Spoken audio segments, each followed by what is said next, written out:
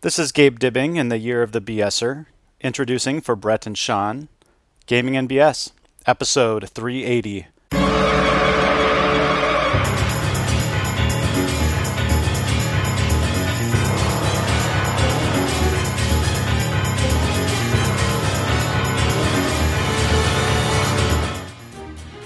Welcome to Gaming and BS. This is Sean. And this is Brett. Welcome back, folks. Glad everybody could make it. Sean, how the hell are you? I'm doing all right, man. How are you? Not bad. You know, we should probably do is dispense with too much in the pleasantry way, but we should probably talk, right? Yeah, we should. We should make the big news announcement that everybody is here and tuned in for. You do it. You want me to do it? Yeah, of course you got to do it. You're the brain. We should do it at the same time. Ready? No, we One, can't. two. No, well, we can't do that. Should we roll for initiative? Fuck, I have a die in front of me. I'll tell you what. You do it. You're the brains. You do it. All right. So here's the big. This whole thing was your fault anyway. From the beginning, 7 years ago, it was all your fault. Oh, fair enough. All right. So just for getting alleviating the what's going on, what's the announcement? We've got good news and bad news depending on what you are interested in, or what. How do I put this? Okay, so we are making the official announcement that we are going to hang up the show. Not like now. So we after 7.5 years and 300, it will be 84 episodes. Correct. We're gonna call it a day. So it's a mutual thing between Brett and I. It's not one or the other. We've talked about this, and the take, without getting into the weeds, we just agreed that we've had our time, and it's we don't want a pod fade. It never was.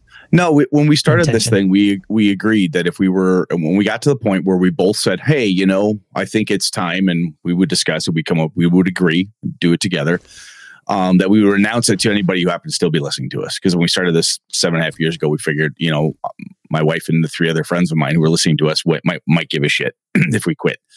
But we thought, you know, pod fading is just lame, quite frankly, from both of our perspectives. Like, if you know for a fact that you're like, hey, look, we're going to hang this thing up. Let's say that to set expectations. Hey, let's just do session 0 shit, man. Let's just lay it out there. This is what we're doing. When we talked about it, Sean and I had said, you know, we're not going to do like, hey, guess what? Today's it. And we're done. Because that's kind of a dick move. And we don't want to be that kind of assholes. So we're going to go to episode 384. That one, our finale one, will be an AMA. Ask Us Anything. Sean and I are going to sort out. I believe it's on gamingandbs.com/AMA. If you do want to ask us anything, feel free to go over there and hit us up. But May 9th, 30th, June 13th, June 27th are the next episodes. One of the things that we talked about a lot was what do we keep, right? Discord has to stay. We're like the community that Sean helped to curate, and that all of our moderators and all the really kick-ass people and just the BSers that hang out there. We're like, we got to hang on to the Discord because that's the thing we got to have. The show site still remains. 7.5 years of catalog. So we're like, hey man, if nothing else, if someone says, hey, you did a podcast, I can say, yeah, start on this episode 1 and work your way forward. They'll have plenty to listen to, right? We can still use that. And it's something we created together. And I think we're both very proud of it. I know we are. We're both very proud of it. One of the things we talked about is basically with the, not explosion, but because Discord's working and it works really, really well, we're going to basically shit can the forums. We're going to say, hey, our online forums are going to go away by the end of July. That if nothing else, it's one less thing that Sean has to do care and feeding on. So, and less chance that Sean will have to upgrade the forums and break the website again. So there's always that. There's just very little going on, and I know it's a good long form site, but you know, it's if there's not a lot of interaction and not a lot of posts there, then we need to just can the forums. But good news, we're gonna have BSerCon. That continues. So absolutely I just for the record, Sean was like, I don't know, should we? And because I wasn't there this last one for the inaugural, and I still feel bad about that. But Sean and I talked it over, and I pushed him on it, and he's like, do you think so? I'm like, dude, we got to do this. I think it's a really cool thing to do, even if it doesn't. We don't have any intentions of it becoming like this massive online convention type of thing. But I think it's a natural evolution of all the really kick-ass people we've met and the friends we've made and the friends each of you have made online in the Discord community and otherwise. And it was a hit. Everybody I talked to.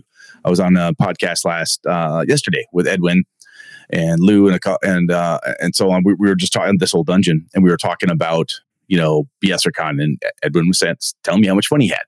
So anyway, that's got to continue. When do you want to run that, Sean? Is that going to be the same time every year? What are you thinking? So I think it was the last weekend in January last year, but it's easy when it's, I think a 4 weekend month. So Gotcha. We're going to, I looked at next year, 2023, and I think a third weekend in January consistently, as long as there's people that are wanting to play games online. I don't plan on taking it face to face. We could do that at Gamehole Con if we want somebody to do all the heavy lifting. If we want to do face to face, there's a game day down the road maybe, but it'll remain online.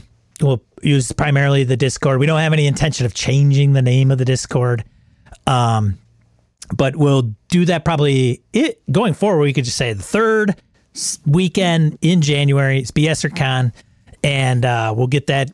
We'll keep that running as long as there's interest. Even if there's 10 people, I could care less. Like, I would love to see it grow and be bigger, but it's virtual. So I think as the pandemic may subside or people relax a little bit as far as restrictions, face-to-face may be the way to go, and then the virtual just doesn't have a lot of gas. But hopefully there's enough interest to take part and with other members of the community that have met each other, appreciate the conversation on the Discord. And I plan on doing that. So if nothing else, like Sean told me, he's like, hey man, it is, we're still centered in Wisconsin, and in January, it's yes. kind of a really good time to stay inside and play some games from the comfort of your own home. Yeah, it's January. Yeah. So we're not going to have to compete with, I don't know, the summer, the 4th of July, Memorial Day, other online or other face-to-face conventions. And there may be others in more tropical places than Wisconsin in January. Exactly. But I could say there's probably going to be a few locals and Midwesterners and, folks in Colorado maybe that are just I don't want to leave my house. It's too damn cold and there's too much snow and I don't want to get snowed in somewhere. So obviously Sean, you said we don't want to get in like the super deep weeds, but I think we have a lot of people who quite frankly have been very loyal. People have been patrons off and on or consistent, and other people who haven't supported us in that type of manner, but have done nothing but just spread the word like, hey, you should listen to this. Oh my gosh, this thing is really cool. The Kickstarter I did for my Avalon setting, I don't believe it would have done half as well or at all as anything without the BSR community to kind of help push and do that stuff. I think it's worth us saying out loud here so that there's no guess. This isn't like Sean and Brett still like each other, still really good friends. There's no change there, nothing there. Sean hates me, it's fine. So nothing's changed there. And this isn't a matter of... It all started with ditching my motorcycle. That's where it all started. It all started. It started with getting rid of my motorcycle. It's been all downhill everything went to hell from there. But when Sean and I first started this a long time ago, I think we may have said this on the show before, but a lot of times we both agreed that, podcasts seem to have like a shelf life. Like at a certain point, the format we have, everything else we've got going here, okay, have we said what we wanted to say? Have we covered the big points? Are we getting to, are we done? Are we wrapping up? Are we kind of out of gas type of thing? And the answer is, yeah, we're ready to hang this one up. We did talk, just to be honest, and this isn't like a teaser. I swear to God, we have nothing in the pipe, but at some point, again, Sean and I are still friends. We still get all the gear. We may get together and say, hey, I'd like to talk about something else. We may say, hey, that idea that we had about actual plays, maybe we could try that. Maybe we could do something a little bit different. I don't know. Again, there's not a teaser in there. I swear, I promise you, there's no teaser in that. We're not promising something else that isn't going to come to fruition, but we're not closing the door on doing something different or something similar at a future date. It's just, if nothing else, from my perspective, I'm like, wow, this is, like in every other Monday, I could run that game I wanted to run for some BSers. Like every other Monday, I have every other Monday free. I could do that. So anyway, I just don't want anybody to think that like we're sick of this, or there's nothing negative about it other than the fact that we're like, hey man, I think we're done, and we need to be honest about it to ourselves and to our listeners and our friends. We feel we've covered absolutely every single angle you could possibly imagine with role-playing games today. So until, I don't know, 5-10 more years, whatever that looks like, it's 384 is the magic number. There you go. Having said that, Brett mentioned the last episode. We're going to do a countdown. So today is not the last show. It's not the last time. Hopefully you'll stick with us. This is the countdown to the series, the series finale. We're going to do thrilling trailers and all that stuff. Probably not. But the last episode is an AMA, if we can get enough. Otherwise, it'll just be me and Brett wallowing in our tears and our drinks. And you go to gamingnbs.com/AMA. And if you go there, it'll take you to a Google form. You got to put one in, hit submit, put it in the next one if you have more than one. But then we can read them down the line. We'll sort them out or whatever if people have multiples. And we'll so the last episode could be 10 minutes or 3 hours. 3 hours. I don't know. I don't know. We leave it up to you. It's up to you. So somebody will say, well, AMA, is that like RPGs only or anything? Or anything means anything. Anything means anything. Ask us anything. So, and Brett he's like, if we do that, Sean, I will answer every single question. I did not say that. Truthfully, honestly, candidly, no filters. I specifically stated. He will tell you exactly what he thinks of PBTA and Blades in the Dark. He will tell you exactly how he loves Matt Colville. If that hasn't become clear over the years. I see. All right. Just setting me up. Meanwhile, Nice. I get to lie about everything. I will embellish. I will lie. I will. Yeah. So it's like 300. It's no, why change now? I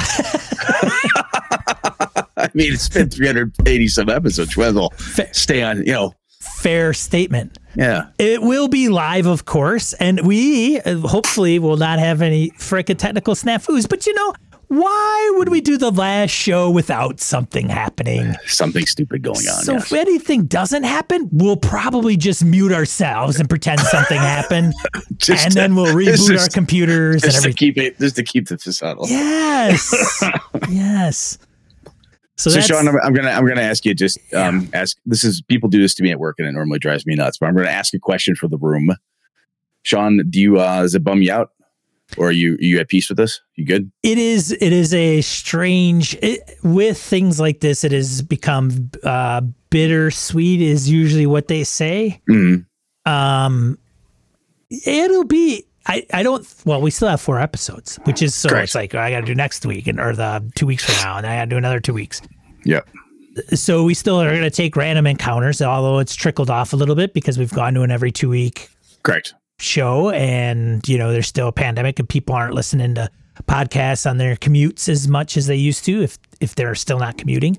So that, I say that because I don't think it'll hit me until after the last show. When you don't do it, you hang it up. You say, well, that's cool. Yeah, in 2 weeks I got a show. I don't. I don't have a show. Yeah. Probably in like another week when Brett gets back from killing Paddington up in the Canadas. Nice.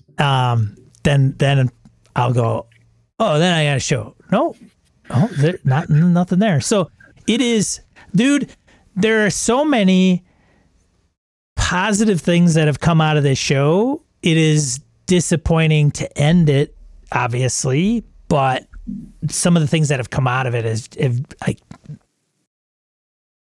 I'm good. Yeah. I mean, without too much hyperbole, I can say it is one of the coolest creative things I've ever done. Yeah. It really is. And the people we've met. We'll talk about this more as we go along. Brett and I have podcasted longer than people have been married. Yeah, this podcast lasted longer than my first marriage. Yes, it absolutely did. Absolutely did. Longer than my first marriage. Absolutely. Hey, there have been good shows that have come before us. There are good shows that have been around before us that are still going, and they find a way to do it every week. And I'm telling you, and anybody that's listened to us and has tried and succeeded in getting a show off, and they're going down the road, and that's great. This is not easy to do every week or every other week. It's but it's fun. It takes effort. It is fun. Yeah. It takes effort. It is rewarding beyond what you can believe. It really is. So I'm just hoping that the next time I go to a gaming convention that I don't get stabbed. That's all I'm hoping. Well, somebody doesn't, shank me in the bathroom for you killed the show and killed me. But yeah. We'll see what happens. I mean, yeah, that's possible, dude. It is possible. I mean, I could do that. I know you could. No, I wouldn't do that. No. Brett's bigger than me. He knows Taekwondo. It's true, I do. He's like Rex Kwando. You ready? Should we move on? Random encounter where we field emails, voicemails, comments from social media. We have a voicemail this week from DM Kojo with his timely self. Let's see if we can play it and not crash everything. Hey, how are my favorite BSers doing? DM Kojo. Wanted to call. It's been a long time. I have to admit, life has gotten in the way of me keeping up on the episode, so I'm going through the back catalog, trying to get caught up, and I came across one of my favorite topics, Save or Die. I think you guys covered it really well. I think just the thing I wanted to reiterate and emphasize maybe, because I love Save or Die mechanics. I think it keeps players on their toes. I think that I like that even the mightiest of heroes can be felled by, poison and things that would kill people under normal circumstances. But I think a couple things to remember, and you guys kind of got into it, was one, that the save or die always comes after, there were other ways to get around it, as Brett kind of called it, plot armor. Definitely, when I'm implementing save or die situations, it's only if the players make some pretty dumb choices that they even get in the save or die situation. Another thing to remember is that, the concern of higher level characters, if you've invested in dying with the save or die, the saving throw does improve quite a bit as they level up. And so that does improve their odds of avoiding the save or die at higher level. And then the other thing I wanted to mention is an underutilized thing, I think, in terms of AD&D when we played was that when your character died, you could haul the body back to town and spend a bunch of that gold that you recovered and pay for the high-level priest to, cast a resurrection spell or a raise dead spell and bring your character back. It kind of would involve kind of that quest of getting the body there and, the quest of having enough gold, but gold is usually plentiful in AD&D, so it wasn't usually a big issue in the end. So that's a cool plot device, but in the end, death didn't even mean dead necessarily in first edition. So just wanted to share those. Excited to be back listening to the show and getting caught up. See you guys. Bye. Thank you, Kojo. That was good. I think it's interesting. It's been a while since I listened to that episode, but I remember I was actually talking about the save or die stuff this last Saturday when I was running my Pathfinder game for my crew. And we were talking about how it's hard to kill characters in the quote unquote modern versions of D&D, right? As a lot of people refer to it as. And we actually went back and forth, like the pluses, the minuses, the bonuses of that. My buddy Nick said he likes both. But one of the things he likes about the hard to kill aspects is the fact that he feels like the character has a better chance of surviving for a satisfying character arc because of that. He thinks it that helps with the longevity.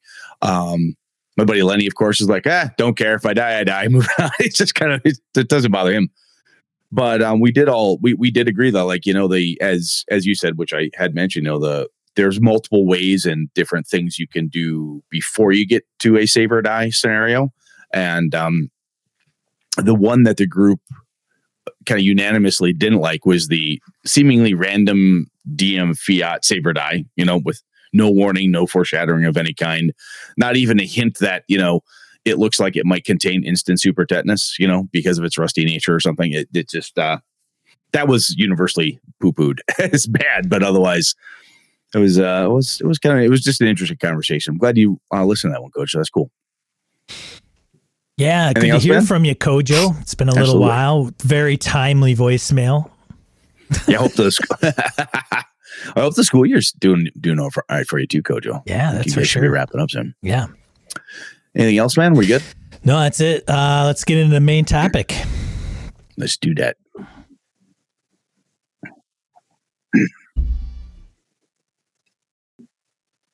What are we talking about this week, Brett? Well, one of the things I want to talk about was after we did the whole Brett runs a game for Sean type of thing is one-on-one, not solo, but one game master, one player, or variation on that type of RPG play. I think we may have talked about this a little bit in ages past, but it was interesting when I was running the game for you, Sean, how I, apart from our little kind of experimental, take the quick aside, speaking to the mic component, it's interesting the different tactical and the problems, I guess, the problems and different challenges that come up with running a 1v1, even though you had two characters, right? It's still one player and going through that. There's certain things that I'm like, well, I better not do X because if I do that, the whole thing's over, right? You don't have there's no one else to get your fat out of the fire, so to say. So, Sean, have you had, I've run one-on-one D&D in a couple of the games over the years periodically, but have you ever done it in like a campaign or a longer term piece, or have you ever done that type of thing before? I have not. And we should mention that it's sometimes, most of the times it's referred to duet gaming. Duet gaming? I've gaming, never yes. heard that. Yeah. 1v1 or 1 versus 1 or then it's, one versus the other, but duet gaming is the, duet gaming. Interesting. Right. Duet gaming. So, I have not, although it's interesting. I get the, RPGs were kind of built around parties and I don't know, 4 to 6 people, unless you're Gary Gygax and you're running a campaign of 50 people, but not all at once. Mm-hmm.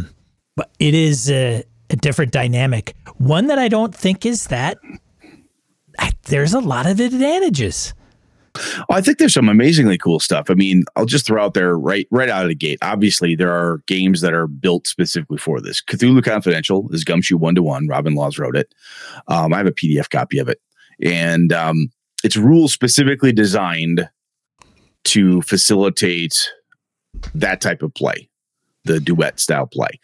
Instead of having to cobble something together, oh, shoot, I made a mistake. The combat was too dangerous. Oh, crap, I almost killed Sean's character, so I had to fudge a whole bunch of die rolls to keep this thing going type of thing.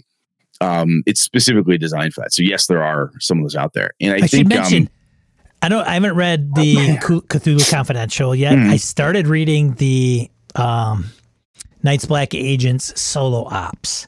Okay. And in that game specifically, if you're not familiar with it, Night's Black Agents by Pelgrim Press, it's Jason Bourne meets vampires, modern day, right? And the thing about that game specifically is you play a pre-gen. Okay. Essentially. I don't know if you knew that. I'm just thinking I didn't know that at all. Yeah. That's interesting. Yeah. I'm wondering how that sells. Interesting. Okay, keep going. But I imagine, and it does say that you could create your own character or substitute a different name, but you're playing the female protagonist. Okay. My guess is the reason they do it that way is because it can cover all the bases without creating a character in its typical traditional method, right? Well, and that's part of the challenge of one duet style play, one GM, one player. I don't like that gesture. Is that to curate the game in such a way that it will be enjoyable and that all the pieces fit together, right? That it's geared and designed that way. I could definitely see why people take different approaches. I remember Cthulhu lent me The Hour Between Dog and Wolf, the RPG, which was it's two troubled characters and inner demons. And it really didn't have if I remember this one, it didn't have like the traditional GM player role, but it was kind of both playing the same story as both players, I guess would be the best way to look at it. I need to go pick up a copy of that because I remember reading it and I gave it back to him. Ooh, that looks cool. And then I never did anything with it. But I think some of the cool parts about it, and I'll pick on myself before Sean gets a chance. Matt Colville did 2 videos on this, Many Fail States and One-on-One D&D. I've got links in the show notes so you can find them on his YouTube channel. They're both pretty good videos. I know, shocking. I pulled those out. I do love him. He's a great guy. He looks like either my older or younger brother. One of the two. I can't figure out yet. Chad. Hello, YouTube. This is Matt Colville. Today we're going to be talking about duet play. Hey, Brett, this video is for you. That's how it's going to go. Yeah. Well, one of the things you'll find when it's all said and done, dude, I think I'm going to do a Matt Colville parody channel. Yeah. I'll call myself Cat Mulville. That sounds terrible. I'm sure I won't get a C&D from him at all. Exactly. Or like a shut the fuck up text. So one of the things that happens or that's interesting to me, and I've found that some players, when I've done this in the past, it sounds really entertaining, but once the spotlight hits you, it never goes away. Your character is the main attraction in all scenes at all times, right? There's probably things you can do, smash cuts like the camera pulls away. You could do some reveals of what the bad guys are doing, what an NPC is doing per se.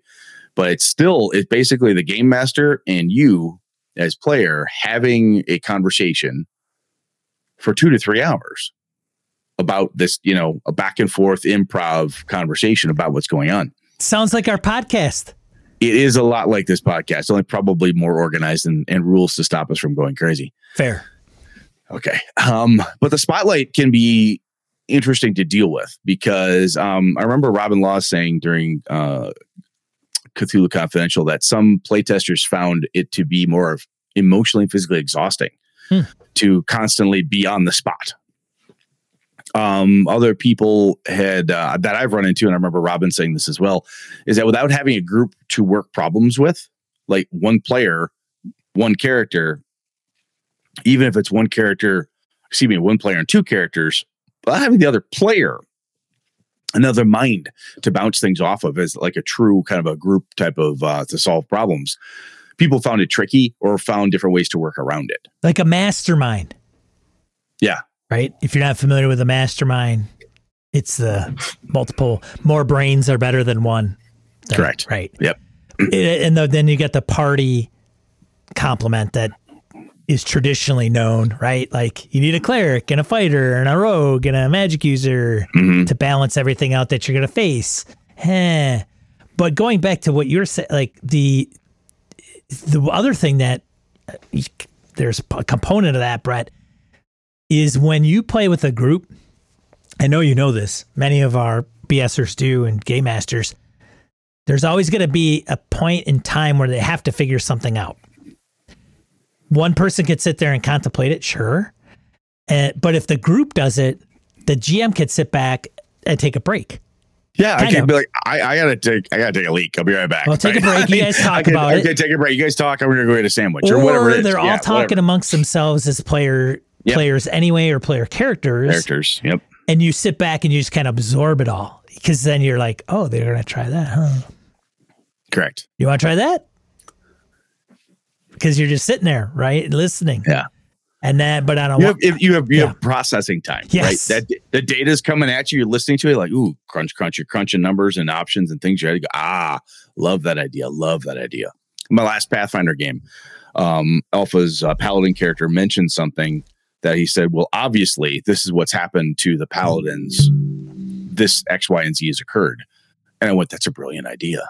I was toying with that. Oh, yeah, great. Right. I could process that because it wasn't just he and I talking.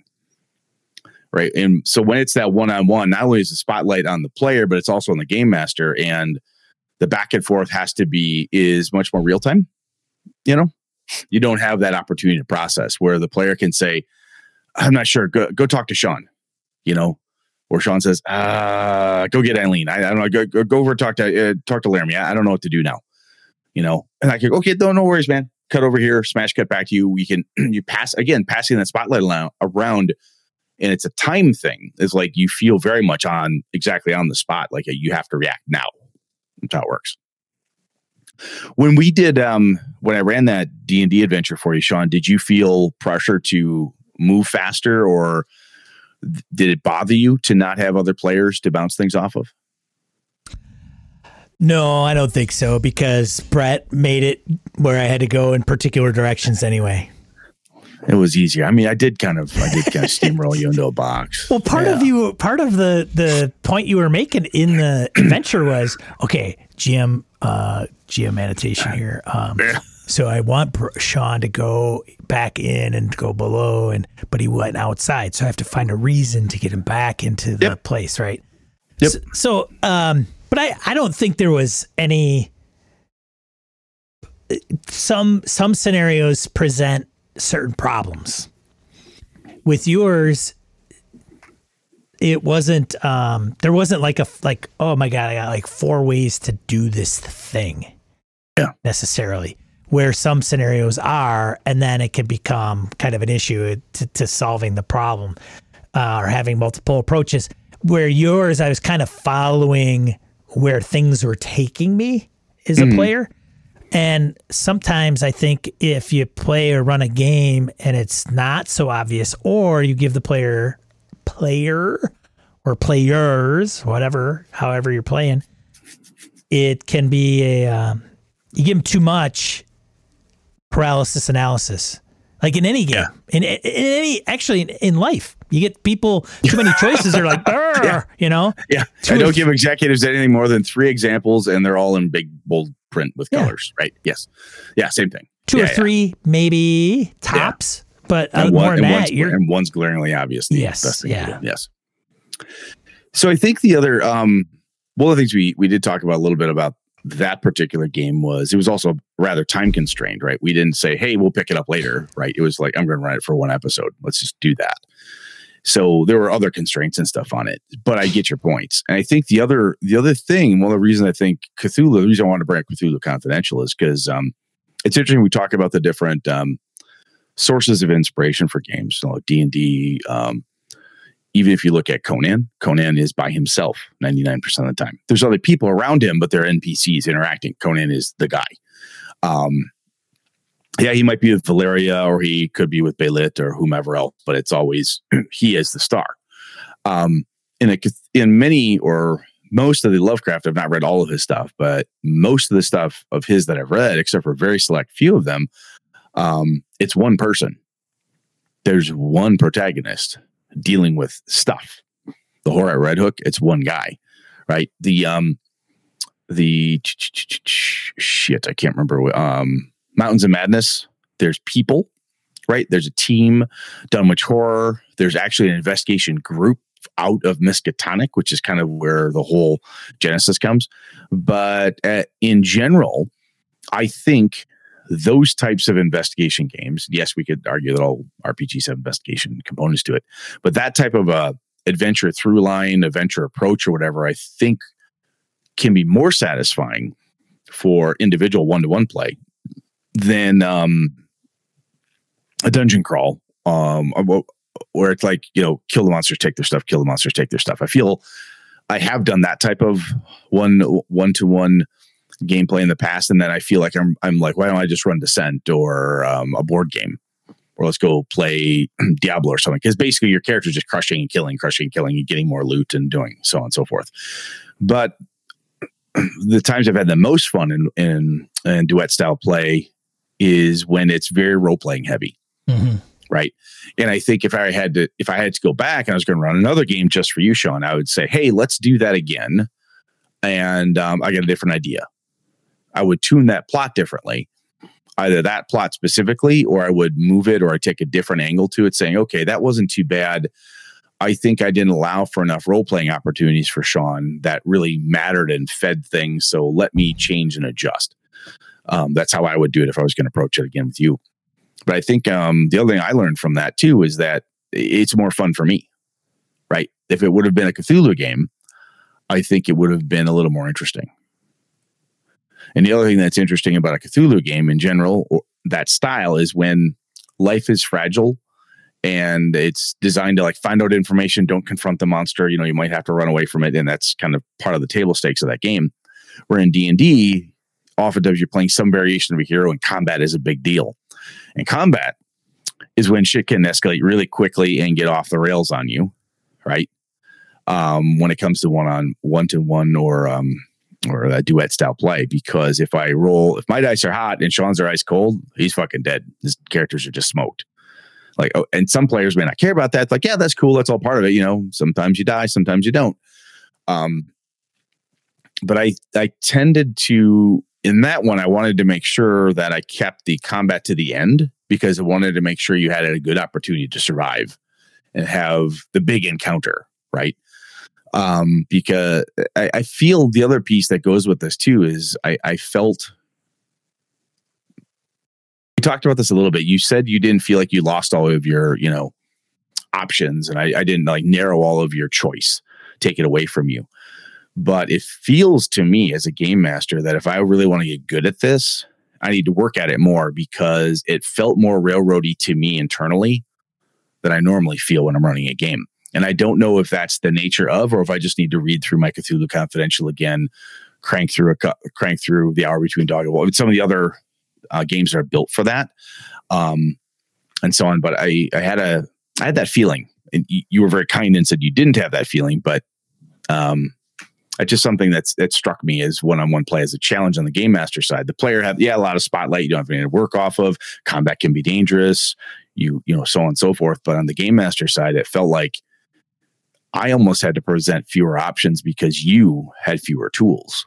And when I start narrowing the options because you don't have as many tools, I felt like, man, am I cutting him off? Am I putting you in a pipe? Like, you're going to go this way. And the scenery sucks too. It's not even, it's not even a railroad with a decent vista to look out the windows at. Does that make sense to you? It does. And I wonder how you would, or a GM would, change things from kind of a one-shot duet play to a longer term game of duet play. Yeah, I've only done short one-shot duet plays where it was like a friend of mine, we were playing Vampire, and he's like, hey, I can't make the game this weekend, but I want to do this thing with my character. Sure, let's get together Friday and we'll run through that thing. It was very heavy role playing. Sure. Right. And very rarely did we get into combats or it wasn't like a big brawl type of thing, like in a D&D game. Excuse me. So I don't know. It's just kind of in the nature of how we've been thinking introspectively over the years, just looking at different things we can learn from it too. I think that's the biggest thing for me is I think it's another challenge. And to be honest, this is where I decided after running that AJ and Ilana wanted me to run a D&D game. I think I've mentioned this before. So AJ's made 2 characters. Ilana's made 1. And sometimes she's into playing, and sometimes she's like, hey, I want to do this other stuff with my friends, or I want to do this or not. And that frustrates AJ. And I'm kind of like, well, if you guys don't want to play, we can always do something else or whatever. But AJ really wants to play more. And I said, all right, here's what I'm going to do. I'm going to run this, on this day, every week or every other week, whatever we decide on between 3 of us, no matter how many of you are playing. And you're all going to play. Come hell or high water, because I'm your father. There you go. That's what I fucking said. I can ground you.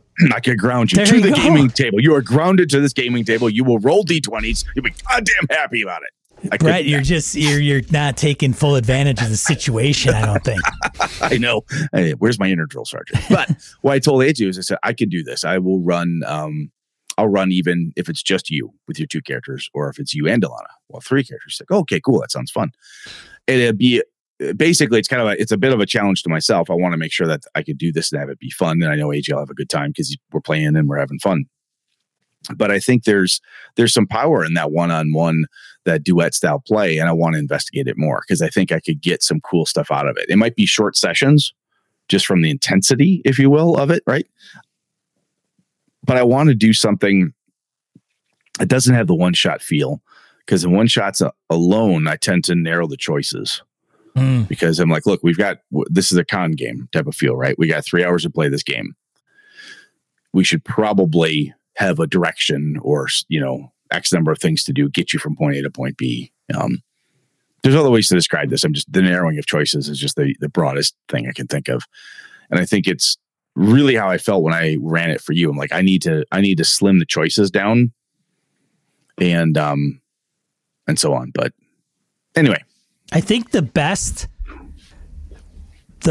way to use duet play, or the best implementation of it, is a prequel to leading up to having the group come together.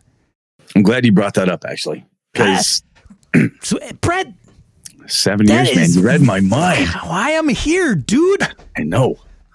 So back in the before times, Vampire the Masquerade, one of the things I would encourage you to do, and I don't know if it still does it now in the newer edition, but the embrace, your character's embrace, you were encouraged to role play that with you and the storyteller, the game master, to have that role playing and to have the role playing session. I don't like that gesture. It's the embrace. You're creeping me out. But and I've run Vampire Embraces like in private, like, well, hey, one-on-one, we'll run the session. It was just like back and forth, fun little piece. And then I would also run the embrace for your character, her character, their character, with everybody at the table. But it was always your turn. Just kind of pass the spotlight around type of thing. And when we would do it that way, those were fun. And when we did it that way, everybody really, their character's background and their backstory of how they came to be and everything else, we fit. It was so, because the truth is at the table, as we've said on the show many times, right? Because it happened in a quote unquote real gaming session. It wasn't just shit I wrote on paper. It was like, this happened. Brett and I ran this thing together. Therefore, I'm bought in as storyteller. You are bought in as player because we did this together. So it was a really cool sharing dynamic.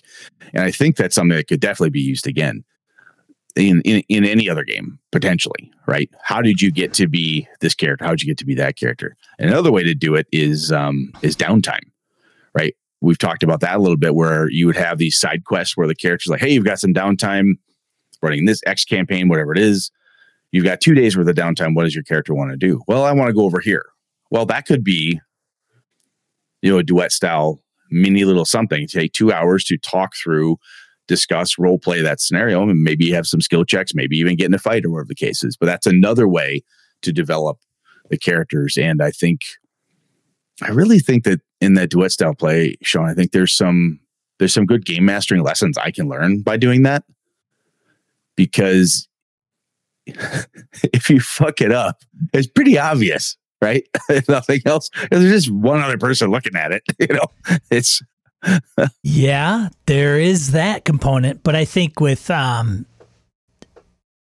nice thing about duet play in doing it as a precursor to starting and kicking off a longer term campaign or shorter arc is that the players can obviously know that their character isn't probably going to die.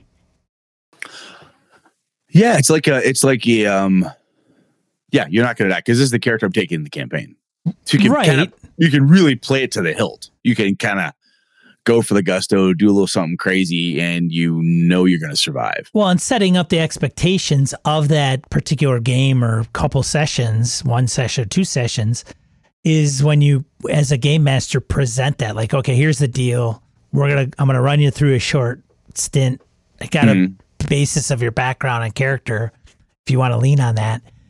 But, when I was kicking off Star Wars Edge of the Empire, everything that dealt with obligation and tying the player characters to each other could have been separate adventures altogether, to the point of like the Dragonlance, right? So the Dragonlance books, original trilogy, they go off and then they come back to they're out looking for signs of the gods, right? And they come back to the inn and to report on what they found. Yep. And each one has probably had a novel dedicated to their stint before their meeting and coming back to the end of the last home. But some of those things can come into play where it's like, look, you know, you don't know what's going to happen during this, and I know you're going to run into. I could put the hammer down, but I know my intention is not to kill you outright. So they could take a little bit more risk when there's the death has kind of been set aside, because I think at that point you are running and playing for under a different premise. Yeah, I think the other thing that comes to my mind when you talk about that, Sean, is that character. I mean, I could see playing that and say, you know what? It makes sense at the end of this thing that this is why my character limps. Sure. Right. And sure. Suddenly I've developed this flaw or whatever it is. You could go so far as to when the character is building a background, when they have bullet points of what their background is. My name is Faitor. I'm from Faitor land. My parents were killed by orcs. You say, okay, let's do that. What exactly did that look like? Right? Talk that out, role play through that component of it. And then maybe that's how young Faitor lost his left eye, or why his barbarian rage sometimes is uncontrollable in the presence of orcs and stuff. You can have these things that are tying those backstory high points that you as a player want to have in your backstory, but then tying them together through that activity between you and the game master. There's a real bonding I think we're getting at here that really happens at the gaming table between game master and player with the dice on the table or cards, whatever product you're using to run the game.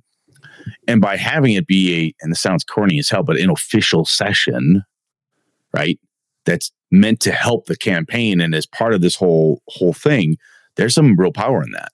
Well, not only versus I wrote 4 pages of backstory and the game master didn't read it because he's a dick, right? Well, not only that, but I don't know about you, but I know that there are. Okay, let me ask you this, Brett. Go for it. Have you ever created a character and you had a concept in mind, and you're like, okay, I think I'm going to model it after this, and I think he or she's going to do this.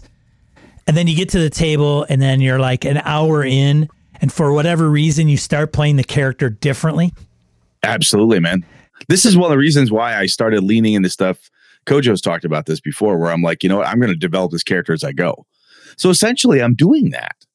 The character is like, it's a box of stats jumbled together. And then I develop the character's personality, history, and all that stuff through gameplay. Well, if I did that in a prequel adventure in that duet style play, yeah, I get where you're going, Sean. I like that. Yeah, because I do that shit all the time, because I'm like, yeah, if I walk here thinking I'm making the next Gandalf and turns out he's actually the next Tasselhoff, well, I should probably.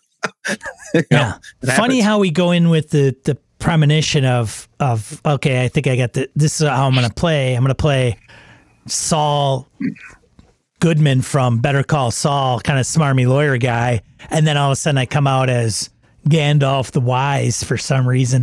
I'm all intellectual and thought-provoking and not the smarmy character that I thought I was going to be. But if you do the prequel as a duet play and you just like, okay, kind of clean slate, this is what I had in mind for my character, and then you play it, by the time you hit the campaign with the party, you got stuff that you've actually done that hasn't been made up. And it's already been played in a way you're like, let me tell you how I thought it was going to be like this.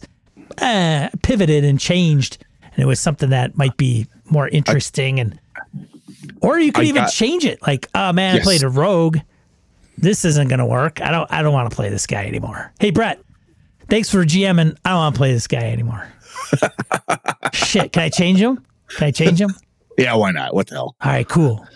I'll tell you, man, when my group and I got away from doing the vampire embraces, and when we were playing a lot of World of Darkness stuff, and we got away from it, like, hey, let's just get past that and get to the game. We got that mentality for a while, and it lasted for a bit, but pretty soon a couple of players said, hey, I wrap up a story. We're like, oh, we're going to do some next stuff. We're making new characters. Can we please do the embrace again? Can we please have that? I'm like, really? I hate that gesture, Sean. You're freaking me out. It's the embrace, man. Yeah, but I don't like the way you're doing it. You're not here, dude. I don't know what to tell you. I know. That's just you're creeping me out from 3 hours away. Point is that the players, when they liked it, because you would, again, I think, I love what you're saying here, Sean, because what we're doing is we're walking with an idea and a notion, and then I, as game master, have a pretty good idea what's going to happen or what's going on in the world. And I understand the NPCs in the Chicago by Night City or wherever it is, or Avalon or whatever's going on. If you're playing this, I understand what's in the neighborhood. I'm introducing names and things to you that you as a player are like, ooh, I didn't think about that. Oh, that sounds really cool. Oh, that's a great idea. And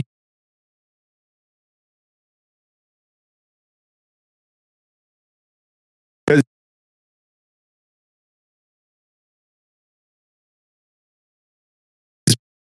stuff, you can do another similar type of thing. If you don't have an entire campaign of it, just another way to use that powerful downtime. tool. I like it. Yeah. No, I think it's a format that I haven't played a ton of, but is, the one thing we didn't get into and we didn't mention was the logistics behind putting a group together and playing. Like you and I, when we did this show, it's easy to say, okay, Brett, when are you available? I'm available. Okay, done. Each person you add adds a level of difficulty to that. Right. Yes. So, hey, if it's just you and another person, scheduling becomes a little bit easier, a little bit more flexible.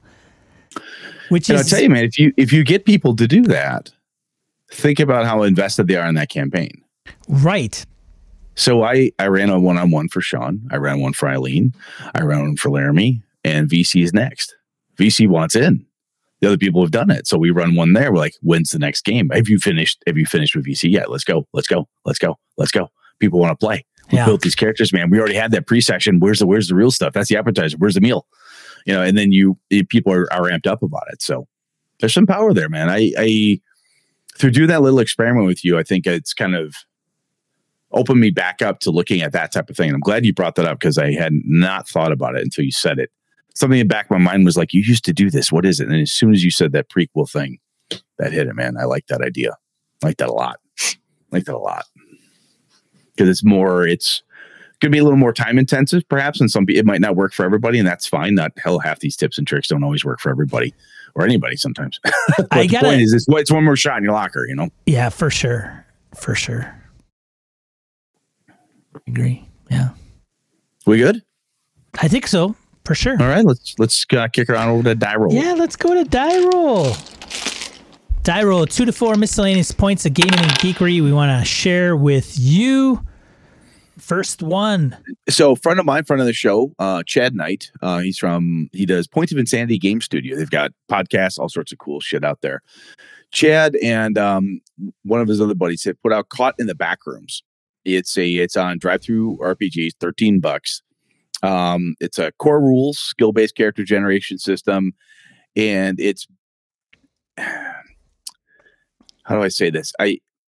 So if you think about the this mysterious place, YouTube memes, all that. God, what's the best way to describe this thing? So there is like creepypasta and all that good stuff online, right? So they've taken some of those really kick-ass ideas and turn them into it's a standalone gaming system. It's really cool. I think I buzzed through it. I got a pre-read of it, and I'm like, you know what? This is a pretty good showing from a new group of people putting out a product. So from my perspective, it's one of those things like, even if you, for me, doing a lot of different horror games and looking at different angles to take at it, I like fresh, different ideas or different approaches of it. And this is the kind of that modern take, which sometimes leaves me flat. But this one I thought was kind of cool. So anyway, you should check it out. We got a link in the show notes. It's on Drive-Thru RPG, Caught in the Backrooms. I think it's worth you guys definitely looking at. Yeah. Way to go, Chad, buddy. Yeah. No, he's been working on this for quite a while. And I saw him at EverCon. They have play tested it. They've run it a bunch. They've this is not something like they dreamed up and threw out there. They did a lot of work pulling this together. So they should be, they're proud of it, and this is rightfully so. Very cool. Next one, Cthulhu Confidential. If you want to check out some formal duet type of playing, as well as Knights, Black Agents, Solo Ops, we'll have links down below so you can pick those up at Drive-Thru if you're up for the PDFs. And then they've got a bunch of other ones that are complementary of those two systems based on Gumshoe, mind you, but nonetheless. The next one is the RPG.net threads on Duet Play. And we'll have a link to this. This is not that link, but there is one that I know of. What the heck? Did I still can't believe RPG.net is a place anybody goes. Yeah, it's it's been around forever. But here's all the threads on Duet Play. Somebody started and went through and goes down to basics, tipping the scale, side adventure, starting a campaign, communication, romance, making time, blah, blah, blah. Praise, duet settings, duet campaigns. A lot of good stuff as a resource that you could check out. We should throw this out there too, because I don't think I said it earlier, but if anybody listening to us has good examples of duet one-to-one style play, other than the game system we've talked about, you've had good experiences where you've got game systems like, hey, this is really good, I have had fun with it, please let us know. We want to push that stuff out in the next couple episodes. Some guy, he's high roller, I heard, Craig Shipman, Third Floor Wars. That guy? Oh my God. Streaming a duet game. Is he? Call of Cthulhu, him and Nick. All right. That's good. Yeah. That'll be good then. I don't know how many sessions they're in. I was watching it on Twitch live one night. So I will have a link down below to put in the die roll if you want to check that out. Craig crushing it as the keeper in Call of Cthulhu. And I think it's a scenario that is built for duet play. Cool. There you go. Next one. Stuck in a D&D game, song by Carl Davis. You want to rock out to Carl, musician and geeky nerd, talking about, singing some geeky nerd songs that he has come up with originally. Check that out. Also, it's the Carl Davis Show. He also does a podcast. They just had 100 episodes called Tabletop Tango. So you can go and check out Carl. They mostly talk about Savage Worlds. So if that's your deal, you'll appreciate that. But even not, check it out. Thanks, Carl, for being a supporter of the show anyway. And keep it trucking, man. Somebody's got to pick up the torch, right, Brett? That's right. Shit. Yeah, we're not dropping this thing. Someone's going to pick it up. I don't. It's like the Olympic torch, man. It doesn't hit the ground. Never goes out. Right. Someone's got to grab it. That's right. Let's see. The next thing, RPG Academy. So I was on an episode with Michael and Larry. Larry, friend of the show, and Michael now. Thank you so much. So it's around crowdfunding.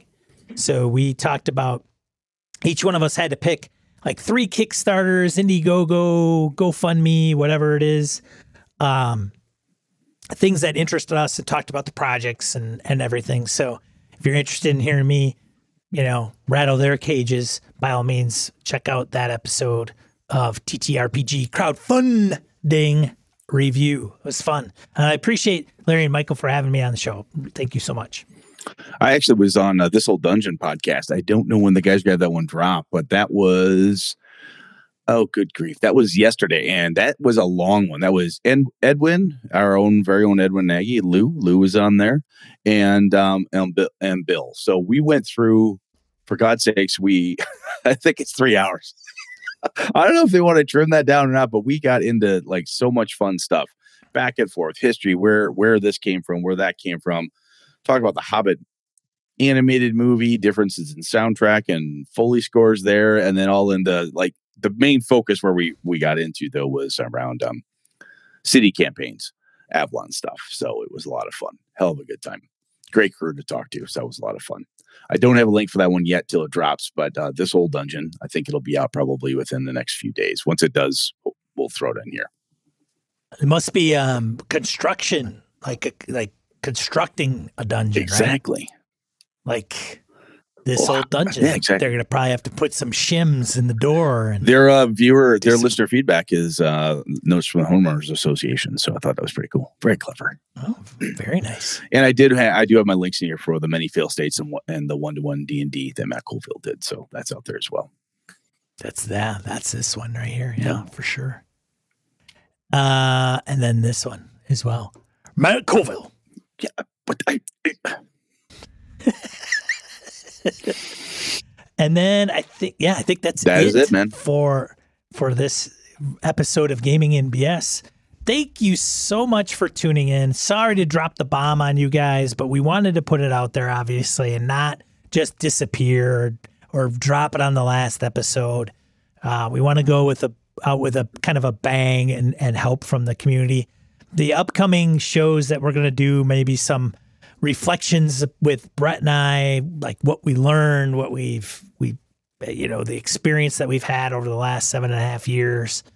How we've changed maybe our views on particular pieces of the gaming hobby or what the case is. So, speaking of which, what are we going to talk about next week, Brett? have no idea, man. Let's go back to the old days. What are we talking about next week? I have no fucking clue. We'll see what happens. Nah. Okay. We got some in the hopper. I don't know if you and I were going to do a reflection show with just you and just I or both together. I don't know. I think we should do it both together. I think we tee off with each other on that. So that's one of them for sure, I think. Yep. And then the AMA is going to be the end one. So there's a couple other things that were in the hopper that might be worth definitely dragging out one more time. So making sure we catch some cool stuff. But describing our kick-ass penultimate campaign RPG experience, if we had all the money, time, and resources in the world, what would that look like? Nail it down in an hour. I don't know. We're having as much fun as we can. That's right. If you have maybe not a fan of this particular episode, but if you're still a fan of the show, do us a favor, give us a like on YouTube. You can certainly subscribe. You don't know what might pop up here in the future. Otherwise, you can find us at your favorite podcatcher of choice. Find our audio flagship show. And I guess, I think that's kind of it. So on behalf of Gaming and BS, I'm Sean. And I'm Brett. Good night and good game and all. This episode of Gaming and BS produced with help from the following BSers. Joe Swick, Old School DM, Tony Sugarloaf Baker, Eric Jeppesen, Andy Hall, Chris Steele, Remy Bilodeau, Jason Hobbs, Mark Tasaka, Mirko Froelich, Pure Mongrel, Brett Pazinski, Brandon Barnes, Eileen Barnes, Dan LaValle, C.W. Mellencamp, Victor Wyatt, Craig Huber, Roger Braslett, Stefan Dragonspawn, Jared Rasher, Finnulf, Ray Otis, Jim Fitzpatrick, Old Scouser Roleplaying, Ron Blessing, Curtis Takahashi, Larry Hout, Ron Bishop, Mark Richmond, Chad Gleeman, Craig, Howard Bishop, Josh Wallace, Corey Welch, Angus, Eric Salzwedel, George Sedgwick, Robert Nemeth, Brian Kurtz, Laramie Wall, Eric Avia, Jeff Seifert, John Kayward, Corey Gonzalez, Niall Diamond, Aaron Relia, Jeff Goad, Aaron Coleman, Brian Rumble, Rich Wishan, David F. Baylog, Harrigan, Melissa Bashinsky, H.N. Colcago, Eric Tavola, Hoos Carl, Yorkis Rex, Ghost GM, Mike Hess Jr., Rory Weston, Jim Ingram, Daniel Garrett, Eric Frankhouse Presents, Phil McClory, Adam Grotjohn, Jay Plata, Ed Nyes, The Duke in Purple, Isaiah Aries Christian, Larry Hollis, Craig Shipman, Todd Sharp, Orcus Dorcas, Chris Shorb, Michael O'Holland, Wayne Peacock, Mike Coleman, Kevin Keneally, Zagrave, Vornak, Farty McButterpants, Andrew Lear, Craig Chunglo, Eric Lunsford, Ty Prunty, Feeling Good Lewis, Ziga Paradzik, Nick Westbrook, John Mahoney, Crystal Eggstad, Zalea, Zwiefer, Hypnocode, Kelly Ness, Tim DeShane, and Jerry Garcia. Hey BSers, thanks so much for supporting us all these years. We really appreciate it. If you'd like to keep in contact with Brett and I after episode 384, you can find me on Twitter at Sean P. Kelly. That's SeanPkelley. Or you can find Brett there as well as FAFHRD881 on Twitter. And don't forget, submit your questions for the last episode. Head over to gamingandbs.com/AMA. Thanks, BSers! This has been a Litterbox Studio production.